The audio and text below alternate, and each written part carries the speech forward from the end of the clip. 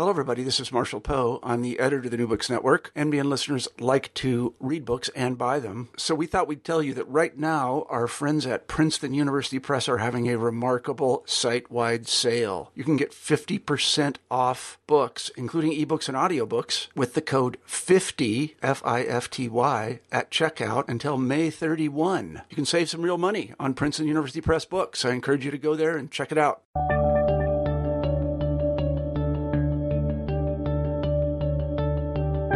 Hello, everybody, and welcome back to New Books in History. I'm Marshall Poe, your host. Each week we pick a new history book that we find particularly interesting, and we interview the author of that book. This week I'm very pleased to say we have Joyce Salisbury on the show, and we'll be talking about her book, The Beast Within, Animals in the Middle Ages.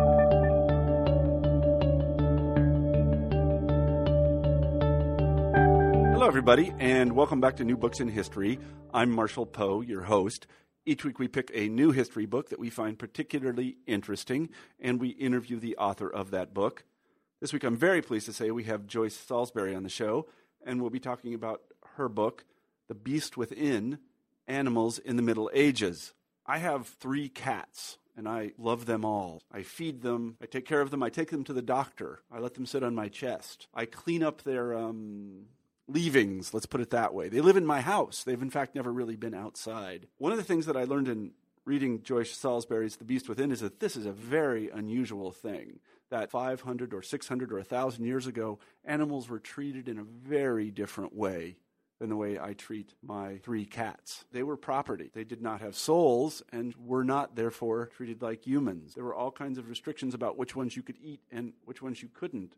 We don't even really know if they were named, but they prompted a lot of very interesting questions among people who thought about matters theological. They thought about what you could eat and what you couldn't eat. And remember, Christians here, not Jews so much in the Middle Ages, were sort of at sea because the New Testament doesn't say a lot about what you should eat. They thought about how animals should or should not be treated. Again, there's this thorny question of whether animals might have souls.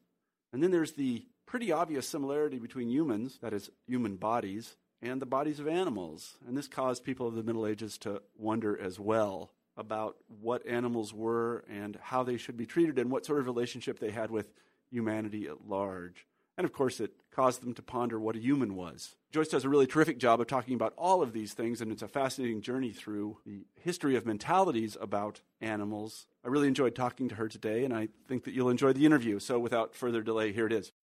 Hi, Joyce. Hi, Marshall. How are you today? Good. Good. I'm glad to hear it. I should tell our listeners that we have Joyce Salisbury on the show today, and we'll be talking about her book, which is both new and, I don't want to say old, but it is renewed, let's put it that way, called The Beast Within, Animals in the Middle Ages. This is really a terrific book for anybody who's interested in medieval history and anybody who's interested in what a human is and what an animal is, because as Joyce points out in the book, that is really what people in the Middle Ages were thinking about when they were thinking about animals. And I would argue that it's also what we think about when we think about animals, is what is a human and what is an animal and where do we draw the line? And Joyce has a lot of interesting things to say about it herself. And the people of the Middle Ages who she interrogates through these ancient and, I can tell you, difficult to read sources, they have a lot to say as well. And she does a terrific job of elucidating their thoughts. And also, I think, saying a little bit about how we came to think of animals in the way that we think of them. So this is really our first venture into animal history here on New Books in History, and I was really happy to have Joyce as a companion in it. I think that you'll enjoy the interview. Joyce, let me begin our talk by asking you to say a few words about yourself. Well, I grew up in South America, in Brazil and Mexico, and didn't move to the States until I was a teenager. Really? And it gave me You told me you weren't going to drop something like that. In the pre-interview, Joyce said, "Oh no, okay, go ahead." Okay, and so I went to graduate school at Rutgers University, and it was a good fit for me because Rutgers specializes in social history, and in particular something called a Nall School of History, which I was fortunate to study in that school. And what that school does is it says, if you take a really broad view of history, you can get lots of new insights. And so I was fortunate enough to be encouraged to speculate on such broad things like what did people think about sex and what did people think about animals.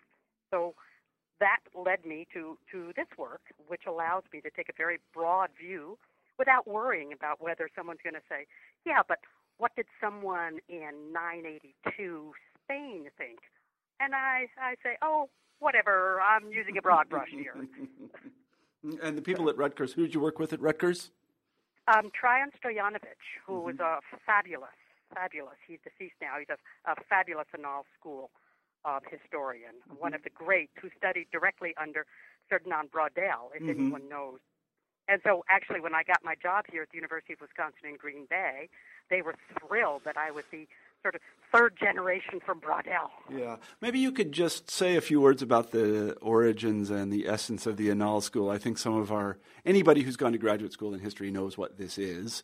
But I think that many people that read books, especially broad brush thematic books such as yours, and I've written one myself, and who is indebted to this school, they may not know about it. So maybe you could just give us a very short paragraph or two about what the Annales School, where it came from and what it is. Well, it came from France, where people and scholars, Braudel was the first probably, but there were many others who say, you know, one of the things that you can look at in social history, what's important isn't an event. It's these giant movements of time in three parts.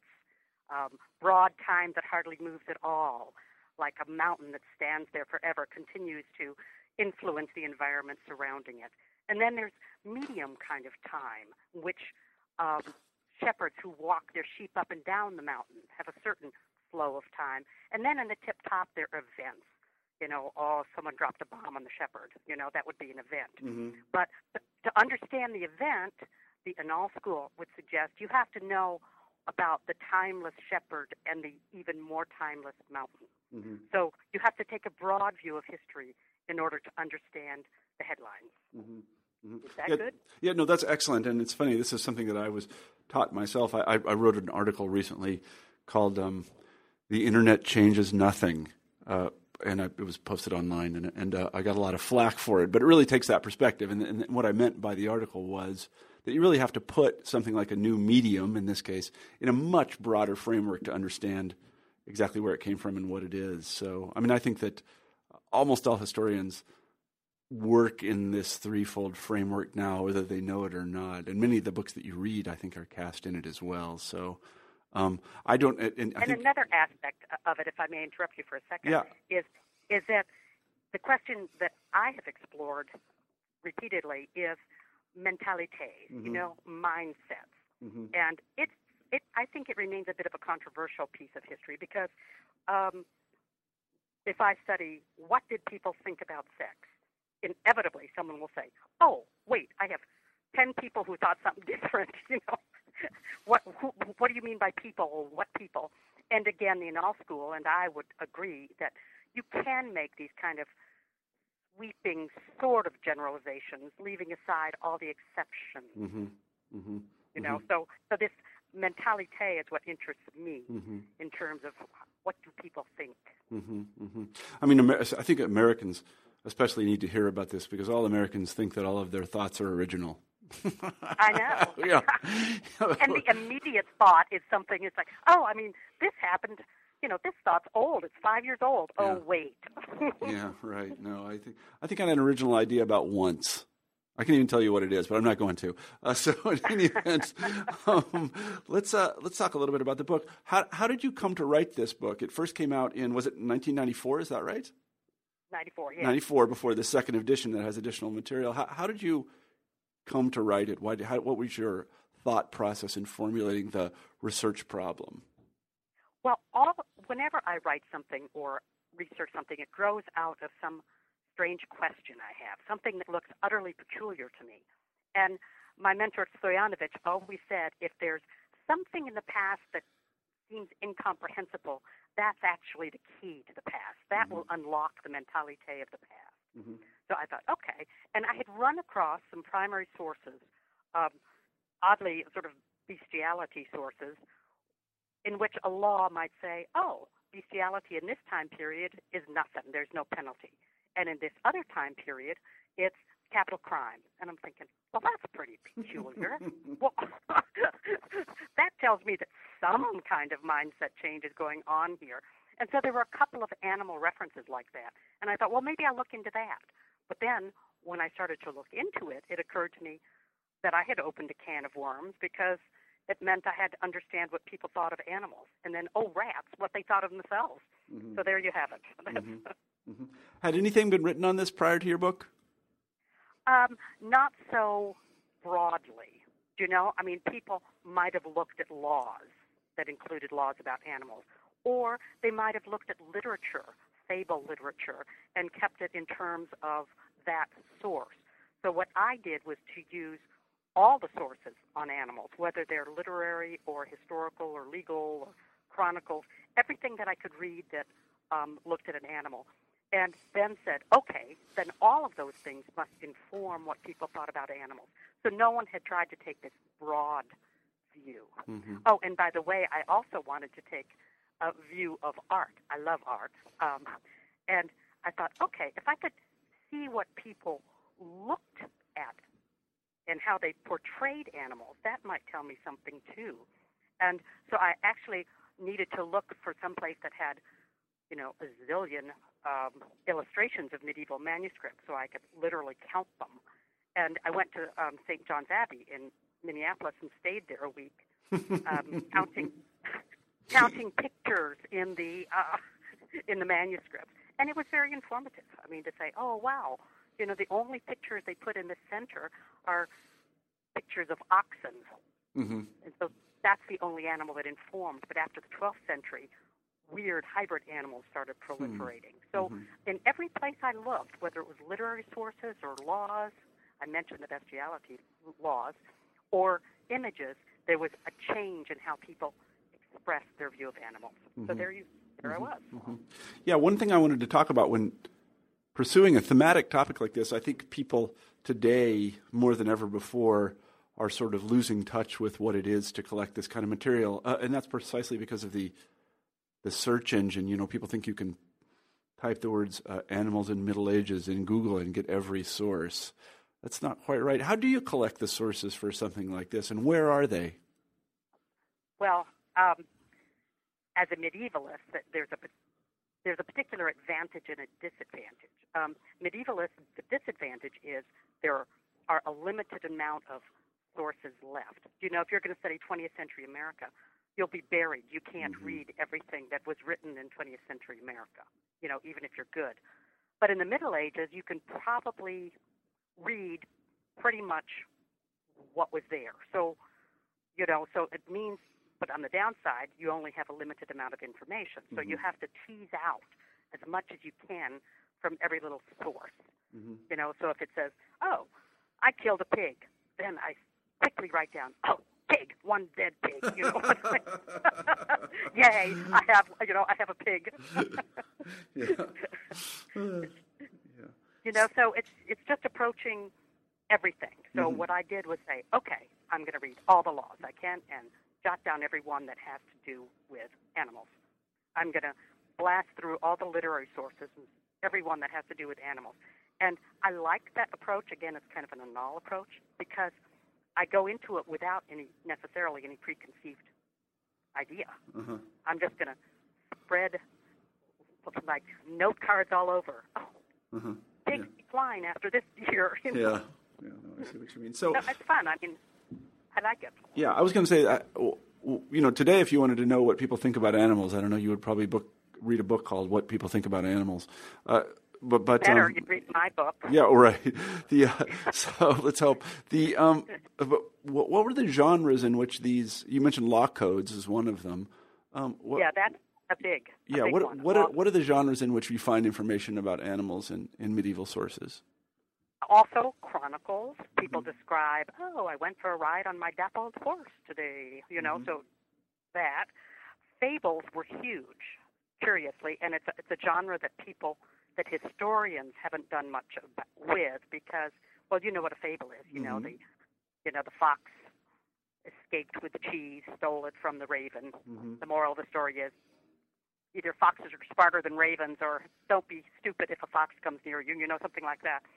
But to explore those literary sources were very important to me, to see how people expressed what they believed about animals. Also, what in the Middle Ages would be considered the scientific sources. I mean, you've got a couple of those. You've got bestiaries, which are supposed to be like an encyclopedia of animals, everything you want to know about animals. For example, in the Middle Ages, in the bestiary, you'd learn that elephants don't have knees, so they have to lean against the tree to nap. Mm-hmm. You know, you'd learn all those important things. And in addition, the theologians, they were huge. You know, when you get someone like Albert the Great saying, oh, well, the semen of a bear is different from the semen of a human. Mm-hmm. So gleaning all of those little details about what all of those genres said about animals, it's really a lot. Mm-hmm. Mm-hmm. So I want to kind of set the scene before we start to talk about the chapters particularly. And you know, I think one of the things that needs to be said is that most of these people, medieval people were largely illiterate, let's say that, and also they lived cheek by jowl with animals. Is that right? Yes, they lived with animals. Absolutely right. Yeah, to a degree that we can hardly imagine. Mm-hmm. Yeah, that's right. Absolutely. Yeah, so they knew a lot about animals. They did.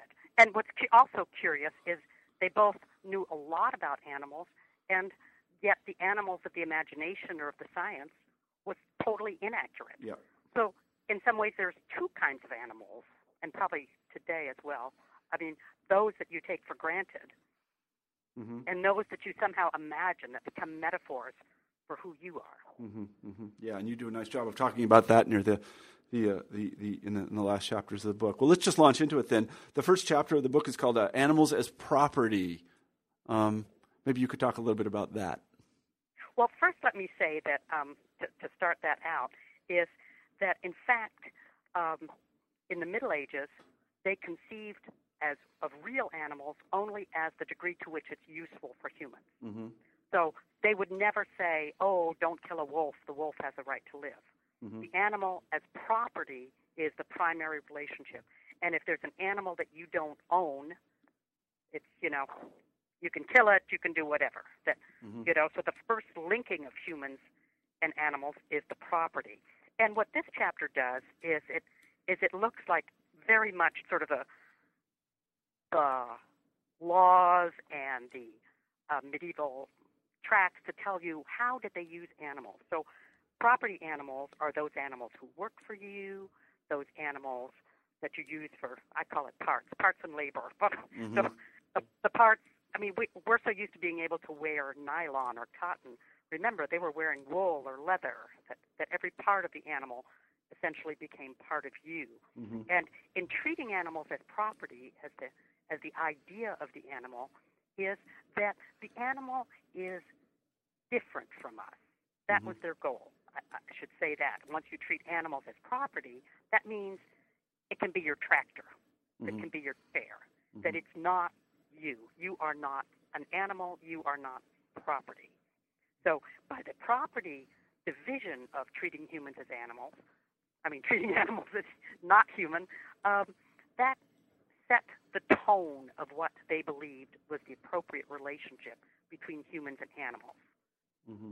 That we are not property, they are not us. Mm-hmm. I actually wanted to ask, if I could interject just for a second. I know this from another connection, but there were people, I don't know if the specific people that wrote about animals knew about this, were involved in it, but there were people who were property at the time. That is, they were slaves. Slaves. Is there any relationship between this discourse about animals as property and people as property? Was there any tension there that you found in any of those sources? You know, I thought of that, and what was interesting to me is in the early Middle Ages, well, I should set out the thesis of this book first so you'll understand. Please. Okay, in the early Middle Ages, the church said humans are humans, animals are animals, that we're dramatically different. You know, there's a chasm of difference between us, that humans named animals, they own animals, they control animals, humans are privileged. So then that would raise the question, well, what about slaves? In the beginning of the Middle Ages, there were fewer. Serfs sort of took over, but they were privileged as being not animal, so they were better off. Uh-huh.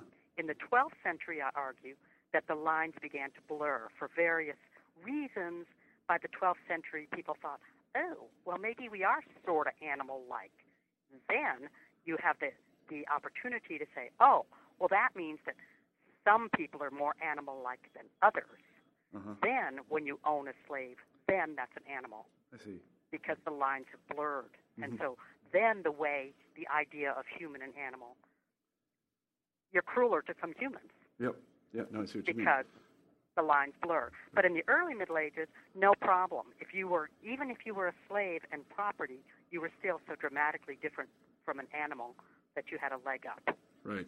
So let's let's follow this tangent. Just it's not exactly a tangent, but I kind of want to ask this question: what was the theological foundation of the difference between animals and humans? I mean, they're both creatures of God. Was it the fact that humans had a soul, or what was it exactly? Where do they find the sort of Humans have a soul, and if humans have a soul and animals don't have a soul, there you have the chasm of difference.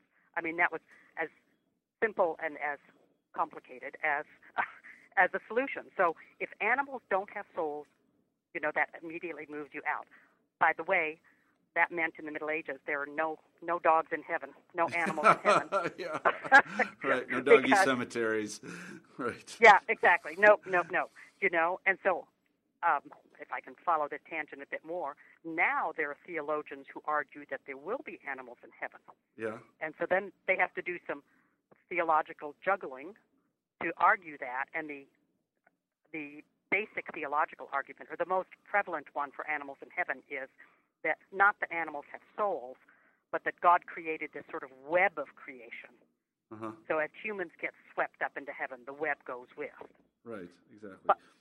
But if animals can't go to heaven and don't have souls, then people like Aquinas say, you can't even be friends with an animal, which eliminates pets. There's no emotional rapport with an animal because they don't have a soul. So that's how animals are different. And that's why you can be as cruel as you want to your farm animal. Right.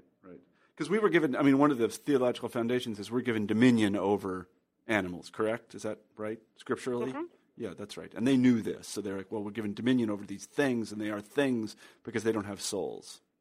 Yes, and in fact, the most prevalent portrayal in art of animals in the early Middle Ages was the biblical moment when Adam names the animals. Mm-hmm. And by naming them, you're a giraffe, you're a lion, that means he owns who they are. I see. Yeah, no, that's very interesting. And you mentioned pets. Did people have pets in the early Middle Ages?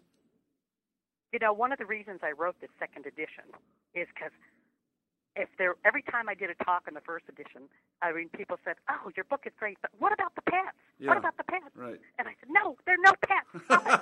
Quit with the pets. Stop with the pets already." And because, in a sense, what is a pet? First we'd have to get that definition.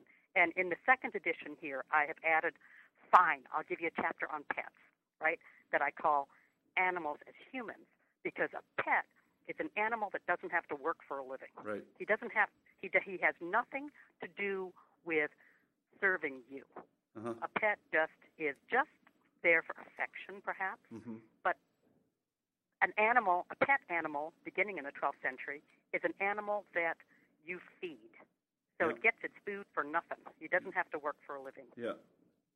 And in fact, as extreme as that goes, I hope we're not being too tangential, but in the 16th century, when there were property laws written in England, they said, well, it's not a felony or a crime to steal a pet because pets are useless. Yeah. So you can't arrest someone for stealing a useless animal. Yeah, that's very interesting. So now, then the question was, did people in the early Middle Ages love their animals like a pet? I don't know. I have to think so. Uh-huh. I don't know. I can hardly believe you would have a dog on your hearth that you didn't feel some affection for, or a great horse, And so they probably felt affection, but I separate that from the notion of pet. Mm-hmm. Mm-hmm. Well, we have this expression, and I don't know where it's from, to treat someone like a dog, which is archaic because we treat dogs really well. And I do have an argument for where that saying comes from. Okay, go ahead. Okay. So starting in the 12th century, as the lines blur between humans and animals, then you start getting a little freaked about whether you're going to be like an animal. Yeah. So what we do then with our rhetorical style is if we use as an insult those animals who are closest to us, dog, pig, monkey, and we use as a compliment those animals that are really animals of a metaphor, lion, he's a bear. You see? Yeah. So by using those animals close to us as a rhetorical style, as the separation as an insult, then we're able to preserve a distance. Right. No, I see just what you mean. It's an interesting point. So let's actually now these animals were not only things in the law and in people's minds, that is, things of utility, things we used and could treat as property. They were also things that we put inside ourselves. They're things we ate. And this also raises some peculiar questions as well. I'm going to come to that in just a second. But why don't you describe the relationship between humans and animals as food? Yes. So, all right. So animals as food, of course, that seems a primary relationship. We do eat animals. But I was sort of surprised at how many rules go around that. For example, we don't eat dogs in the West. We in the West don't eat dogs. We don't eat carnivores in the West because that seems animal on animal, So it seems less bestial to eat herbivores. So in the West, with the exception of pigs, omnivores, we eat herbivores. Mm-hmm. It's also a sense of avoiding a taboo of cannibalism, because if you eat an animal that ate meat, you're eating the meat it ate. Yeah. So they have laws, for example, on you can't eat a pig or a chicken who has eaten a human. And I got to tell you, I got stalled on that. Are there attack chickens around? Yeah. Does this happen a lot, that you have to pass a law against eating a chicken that's eaten a human? But I guess it's if the chicken got near a dead body, it would snack. So then the question is, can you use such animals? And you have to let them starve themselves. You have to starve them down to bones and then feed them up on appropriate food. And then you can eat them. So the question of what it's a saying, you are what you eat. Yeah. And this preoccupied people in the Middle Ages a lot. I think it probably preoccupied us as well, by the way. Yeah. So they were very careful to try to think about what they eat. And, all of these preoccupations in each of these first two chapters, animals as property and animals as food, it's kind of they had an ideal in their mind. Humans are humans, animals as property. Humans eat animals, animals don't eat humans. We keep our lines separate. But built into both those relationships is an ambiguity. If you own something, it owns you. That's how I feel every time I have to take my car in to be fixed. I'm not sure who's owning who here, but I think there's something Buddhist about that. Yeah. Sure. So every bit of property, then it owns you as well. So that the lines blur as much as you wish they wouldn't.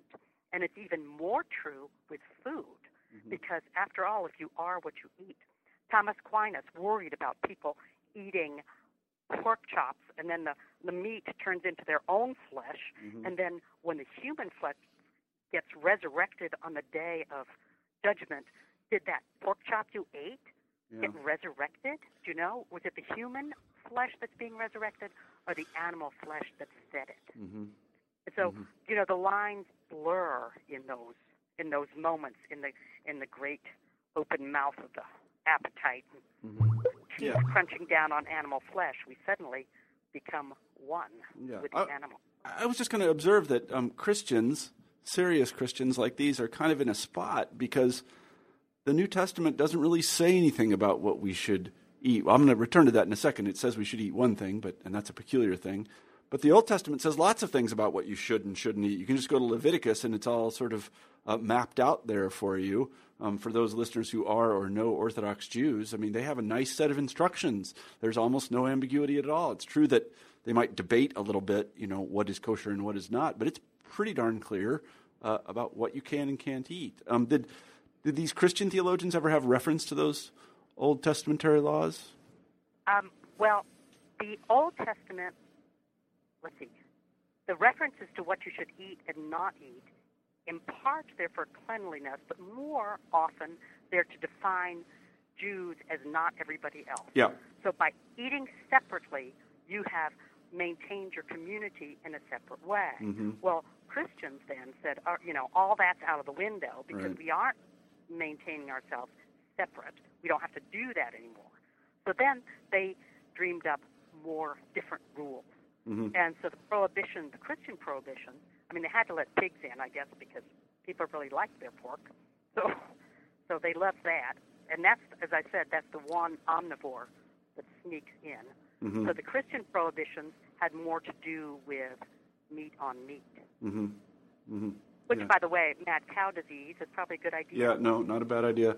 Not a bad idea Yeah. at all. Yeah, no, it's true. But Christians are kind of at sea when it comes to dietary laws. I don't. It is. Yeah, because everything's wide open. You can eat whatever you want. Yeah. Well, here's the thing you have to eat, and that is you're supposed to eat the body and drink the blood of Jesus Christ. What did people think about that? How does that fit into the dietary laws and eating animals and things like that? Did people discuss this? Did it occur to them that there was something odd about this? They discussed everything. All right, so here's the thing. You are what you eat, right? We've established that as a baseline. Uh-huh. And so then, if you eat the flesh of God, what does that mean? That's a good thing. Good. Yeah, it's good. Yeah. Right, it's good. So then you become godlike. So then your body, which has become like God's body, will be resurrected. Mm-hmm. So, and one of the interesting food metaphors and animal metaphors that I ran through in this chapter on animals as food is hell itself was a mouth that would eat your unsaved flesh. Oh yeah. Uh-huh.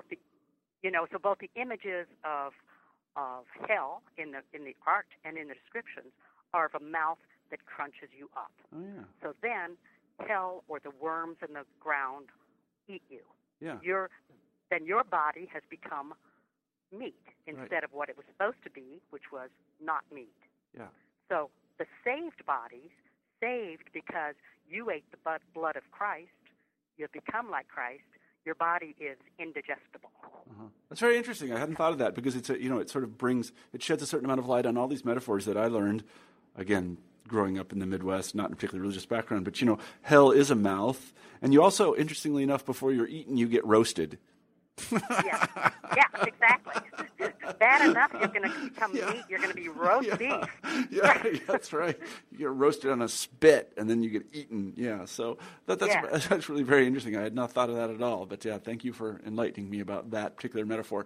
A nice image to place in your head. Exactly. Yeah, it's yeah. So anyway, let's move on to another thing that you talk about, which is a little bit disturbing, but we're all adults here, and this is animals and sexuality. Some of it has to do with animals themselves having sex with one another, but some of it also has to do with people having sex with animals. What exactly did medieval people think about this, both in the early and then the later period? Well, this to me was the piece that led me to notice such a dramatic change. Now, some of the laws that I was looking at are penitentials. That means when you go and confess to the priest, I did this, here's your penance.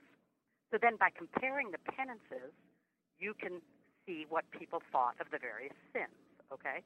So in the early Middle Ages, having sex with an animal was the same ranking as masturbation. And I thought, okay, that's pretty interesting. Mm-hmm. Not like we have. Mm-mm. And so what that meant is they weren't afraid of losing their humanity in sexual intercourse with an animal. And the animal was just a thing. It was a nothing. Mm-hmm. But then after the 12th century, when people get more afraid of losing their humanity into the animality and animal world, well, then having sex with an animal turns into a capital crime by the 13th century. And so, and incidentally, modern times, in Wisconsin in the 1960s, a man was sent to jail for being caught having sex with animals, even though the Kinsey report in the 1940s indicates 50% of people probably have animal sexual contact. Mm-hmm. And so it's this terribly fearsome thing that people might lose their humanity. And I have to say, I was hugely entertained with some of the laws. For example, if someone has sex with a cow, you kill the person, but you can't eat the cow because the cow's been... Right. So it's like it's that concern of losing your humanity in animal sex. And interestingly, I mean, this is perhaps one of our last taboos in sexual discussions about, this is illegal somehow. Unsavory, by the way, I think so, but I'm not sure people ought to go to jail for that. Editorial comment aside. Yeah, no, I see just what you mean. I understand just what you're saying. It is unsavory, but jail, maybe not. Yeah. I'm always interested in the scriptural foundations of any of this. Does the Bible say anything, Old or New Testament, about having sex with animals? I know it says something about spilling your seed, and that's not right, but does it talk about having sex with animals? And when these laws go into effect, it's in Leviticus, of course. If a person lays with a cow or something, you kill both of them. Is that right? So the prohibition, again, comes from that list of Leviticus. But like so much with looking back to biblical precedent for prohibiting things, I mean, suddenly you can eat pigs, which is also prohibited in Leviticus. Yeah. So you're playing fast and loose with it anyway. Yeah. No, I see what you mean. Do we have any idea whether this sort of thing was common, that is, having sex with animals? Is there any way to judge that? The numbers of, if we take the modern, numbers of references are a lot. So if you have, Kinsey saying 50% of Americans, and then in the Stone Age, we have Stone Age drawings on walls of people having sex with animals. And in Scandinavia, in almost the early modern period, boys were forbidden to go herd the cattle because they had sex with animals, because of the risk of having sex with animals. In Montana, there were laws against shepherds wearing tall boots, which facilitate having sex with sheep. So it seems, so many references you have to assume. Yeah, when I was growing up, again in the Midwest, there was something. I learned the expression, the stump rope cow. And the stump rope cow was a cow that you had sex with.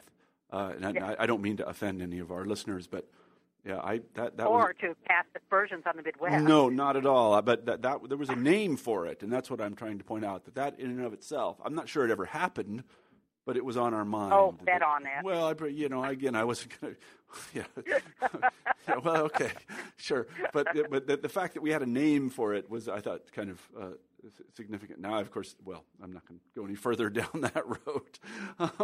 So then you have some interesting things to say. Now, these are animals that sort of turn you into an animal if you have sex with it. But then we have, and there are also animals that we don't particularly like because they're omnivores, like pigs. We'll eat them, but again, a pig will eat you. I don't know if all of our listeners know that, but a pig will definitely eat you. Your cats will also eat you. A chance. Yeah, your cats will eat you. We know that. We have that on good evidence. There are lots of tests that have been done. People have died in their houses, and your dog will not eat you, but your cat will.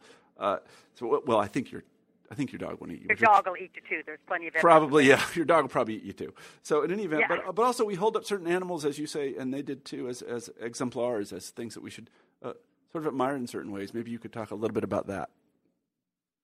Animals as human exemplars? Yes. You mean? Okay, so I have a chapter then. So after moving through these very practical animals as property, animals as food, animals as sex objects, then there are this huge range of animals as human exemplars.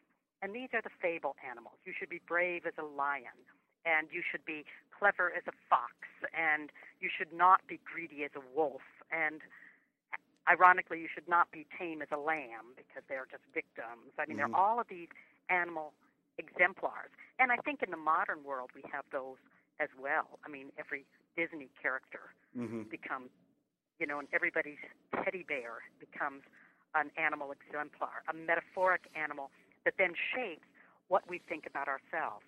So if you read these fables and these metaphoric animals, then you're supposed to learn something. But the bizarre thing is that, at least in my mind, metaphors are an arrow that cuts both ways. If you should be like a lion, then that means then you're like a lion. The lion is like you.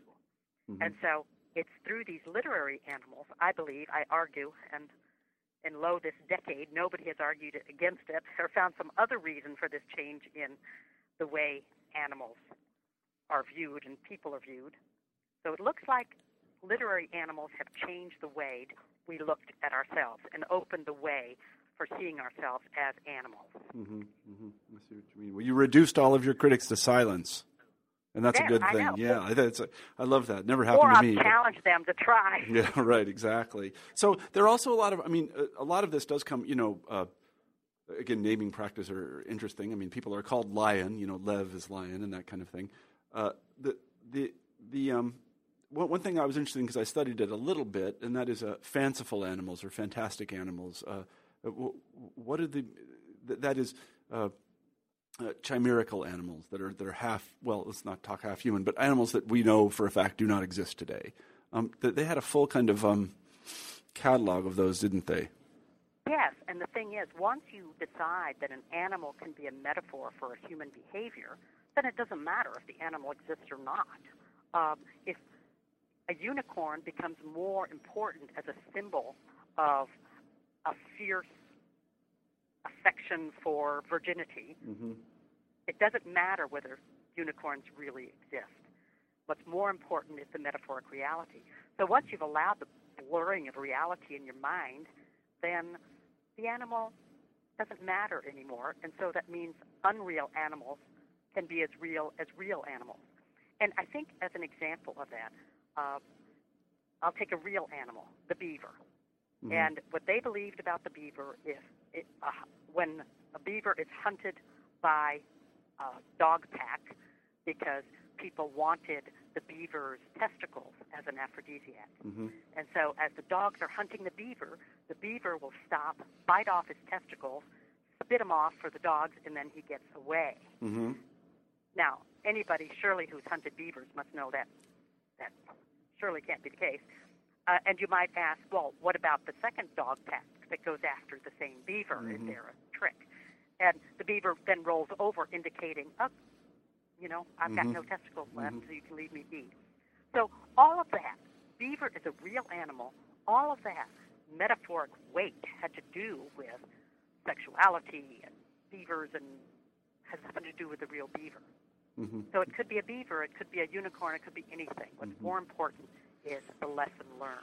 Mm-hmm. Mm-hmm. Does that make sense? Yeah, no, that makes perfect sense. One of the things you mentioned, which kind of surprised me, was the lamb, because there's a suggestion in the New Testament that we should be like lambs because Christ was like a lamb, meek like a lamb. The Lamb of God. Yeah, right? exactly. But they didn't think that. They thought lambs were sort of. It's so. I mean, that's the problem with metaphors too. I mean, yes. The lamb is privileged. You can be like a lamb of God. By the way, lambs were never inhabited by the devil. So you can be certain that the lamb that's on your farm is just a lamb. But at the same time, if you're going to do a metaphor, you don't really want to be like a lamb because then the wolf will eat you and you're just a victim. Yeah. So that lambs really weren't privileged in terms of a metaphor. You'd much rather be the lion than the lamb. Mm-hmm. Yeah. No, I see what you mean. Yeah, well, it's tough. I always tell people, if you know anything about Christianity, it's tough to be a Christian. It's a good theory, but it's hard. Yeah. It's tough to be consistent. That's all. It's very hard to be a Christian. Then you go on to talk about animals as not just exemplars, but animals as humans. And one of the interesting things is, of course, humans are subject to God's laws and the laws of men, but it seems so were animals. They were put on trial, for example. Maybe you could talk a little about that. And this is the new chapter, one of the new large pieces of this book, Animals Taught as Humans. And this chapter is in two parts, the pets and animals on trial. And putting animals on trial, again, was one of those bizarre things that happens by the 12th century.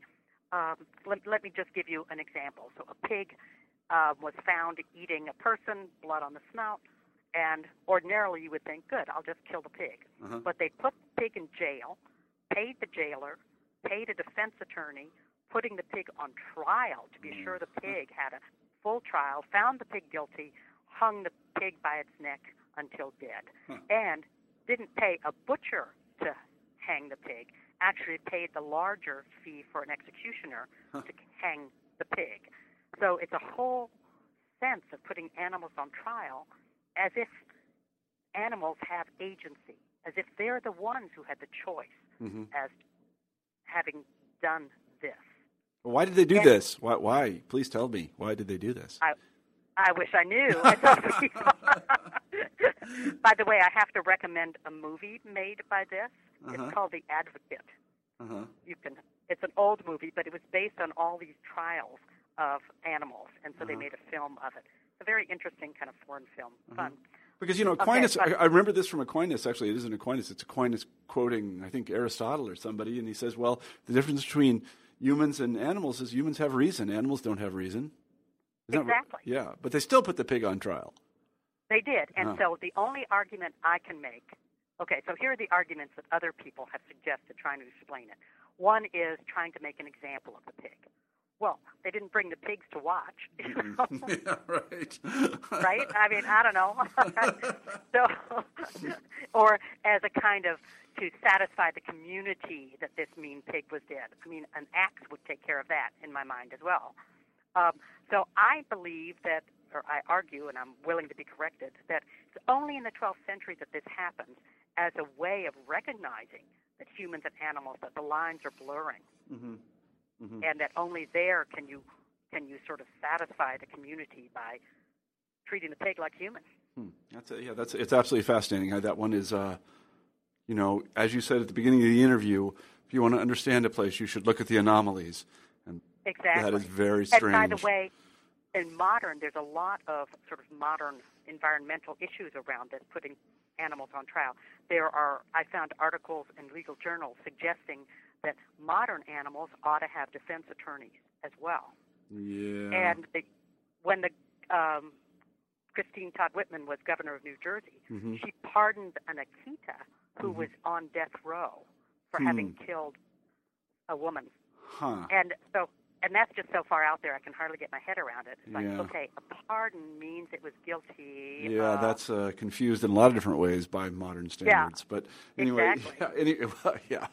Right. I'm not even going to try to understand that. I would be a little bit upset if the governor of Iowa was spending his time pardoning dogs. But anyway, that's neither here nor there. But I have to give you another modern example that makes it spin a little bit. All right, so in Baltimore a month ago, a boy was on trial for having his pit bull kill someone.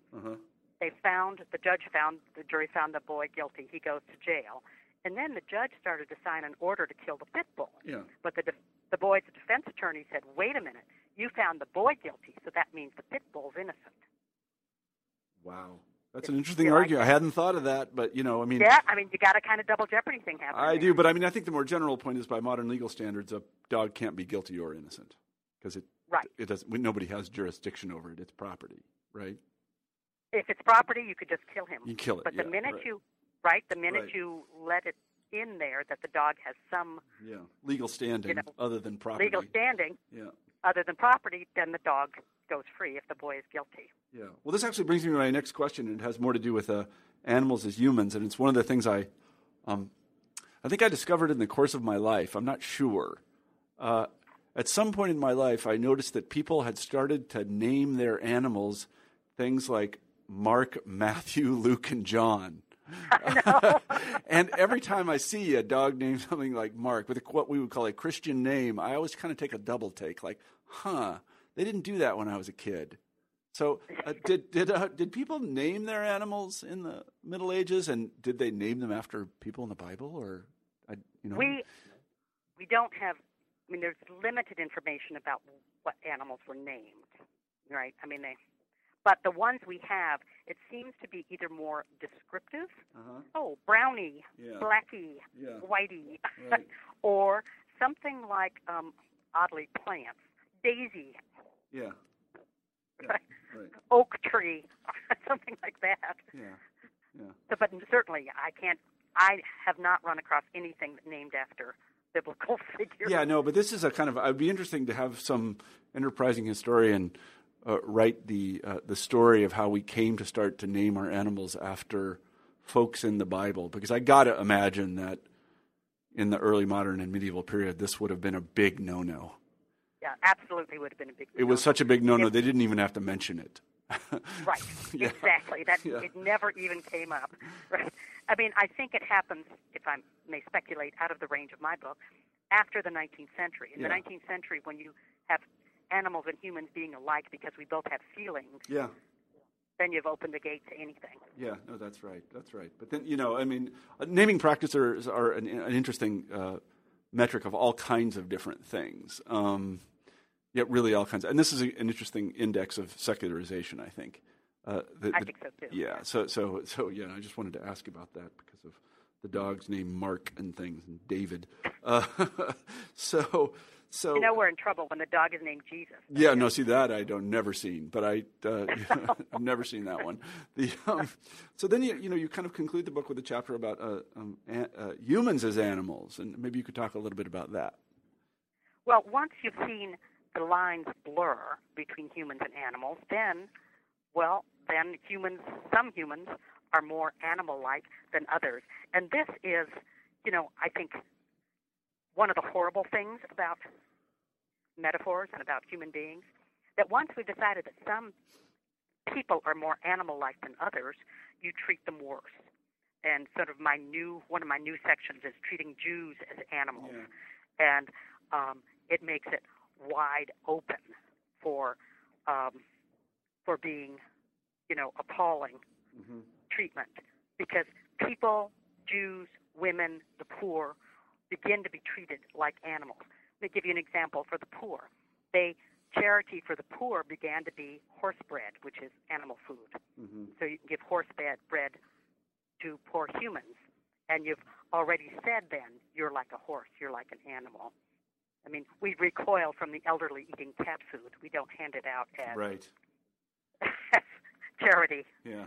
And so once you decide that some humans are more like animals, then it opens the way to treat them worse, which I find, sad, to put it mildly.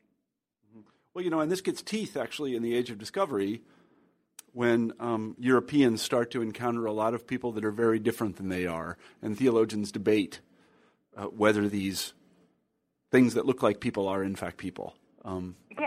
Whether they have souls. Whether they have souls or not, and how they should be treated. And again, there are probably some of our listeners that are familiar with some of these debates, and they particularly happen in the Spanish context when they are taking over Central and South America. What to do with these people, and whether they do in fact have souls. And I think they come down by thinking, well, yes, they do have souls, and they have to be saved. But nonetheless, the question has been put. And, by the way, that's when slavery gets big, because you can say, oh, well, okay, they're more like animals than we are. Yeah. No, so you can enslave people. Yeah, right. Really, once, so on the one hand, I think at the beginning of the Middle Ages, when all humans were dignified more than all animals, it wasn't so good for the animals, but it was better for the humans. Once you have this great chain of being, when some of us are more animal-like than others of us, then it paves the way to treat animals better, like pets, but it also paves the way to treat some humans worse, like animals. No, that's right. That's a very insightful point. Yeah.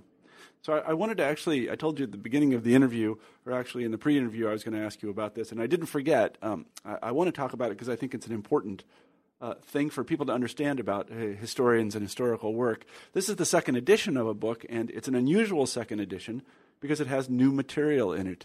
And I should, again, just tell our listeners that it's actually quite a rare thing for a historian to take a monograph like this one and then revisit it over a decade after it was published and add new material. How did you come to do that? In large part, it grew out of all the questions I had. Again, that endless. So what about the pets? Please. Okay, fine. In part, it was because it's been used a lot. The book has been used a lot and continued to be used a lot, that I felt it was time to add the pets and add more of that vision of how animals began to be treated differently. And I also had done a lot more reading on how humans were treated worse, and I wanted to revisit that. And the final thing was that I wanted to remind people that there was a time when we looked at animals differently. I think that's the thing that history does the best, is it focuses how we see things by showing the time when it was different. Yeah. And I wanted to accent that as well. Yeah, no, I think that's exactly right, and that's one of the things that historians are uniquely able to do, is to show us that things aren't always as they are now, that they were in fact quite different at some other period, and quite different in a radical sense. Not like they were, different as in what happened last week, but really radically different. We didn't have a computer, right? Yeah, really and radically. Honestly, one of the things that I love doing history of mentalité, coming back to the Annales School, is one of the things I find endlessly compelling is how our minds work. How we really look at things differently. It's not just that we do things differently. It's that we fundamentally see the world differently. I think that's very cool. Yeah, no, I absolutely do too. One question I had, and I guess I'm going to start asking this to all the interviewers because it occurs to me while I'm speaking with you. This is a really fascinating topic. I don't mean to put you on the spot, but could you recommend a couple of books? I can think of one. There's a book that I read a long, long time ago by, I think, Keith Thomas called Man in the Natural World. Is that what it's called? That's about the early modern period, really, I think. That's the early modern period. That's just great. Yeah, that's a great book. And can you recommend a couple of books, just 2, 3 on this topic that our listeners could sort of read? Well, of course, my mind's blanking. But one that's sort of odd is Jean Claude Schmitt, The Holy Greyhound. And so here is a greyhound that was treated as a saint, and that's again a kind of early modern book. I'm blanking. I'm sort of skimming. There's this Robert Darnton essay, or it's a book called The Great Cat Massacre. I don't know if it has. Totally. He's another one in the Annales School, and he took that anomaly of why do you kill cats? And say, hey, here you go. Right. I mean, the problem with this topic is that it's fragmented in the Middle Ages. I mean, you could look at bestiaries, Lynn White's bestiary, but then you're just reading the bestiary. You can look at the fable literature. It's just not that easy. So I would recommend to people to get my book and browse through the bibliography. I think that's right. That is, it's funny because a lot of people ask me what to read, and I say, well, take this book and look in the back. There's this guide. It's called the bibliography. And give a heavy sigh of appreciation of how much reading I did, and then choose some.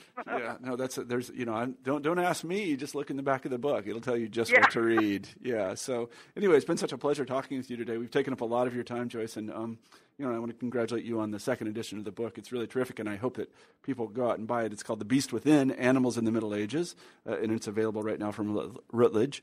Let me close the interview, if I may, with our traditional final question on New Books in History, and that is, what are you working on now? Well, I'm happily finishing up a fourth edition of my Western Civ text, The West and the World, and then I'm going to turn to a biography of Galla Placidia, the empress of the late Roman Empire. Yeah, I haven't. Yeah, my face is scrunched up because I admit I don't know who that is. Who is that? I know, she's very cool. I mean, she was the empress that essentially built Ravenna. And she got hijacked by a barbarian and swept away out of Rome. Very exciting. Yeah. Are there any literary agents out there? Because I think you'll want to talk to Joyce about this. Because I know that. I think they would. Well, a book about Cleopatra is at the top of the charts right now. So this sounds more interesting to me. Be far behind. Yeah, I'm thinking maybe this could do it. This could be it. This could be that vacation home in Puerto Rico or someplace. I don't know where. Yeah, all right. Anyway, we've been talking to Joyce Salisbury today about her book, The Beast Within, Animals in the Middle Ages. It's a terrific book. Please go out and buy it. Joyce, thank you very much for being on the show. Thank you, Marshall. I've really enjoyed it. All right, take care. Bye-bye. Bye.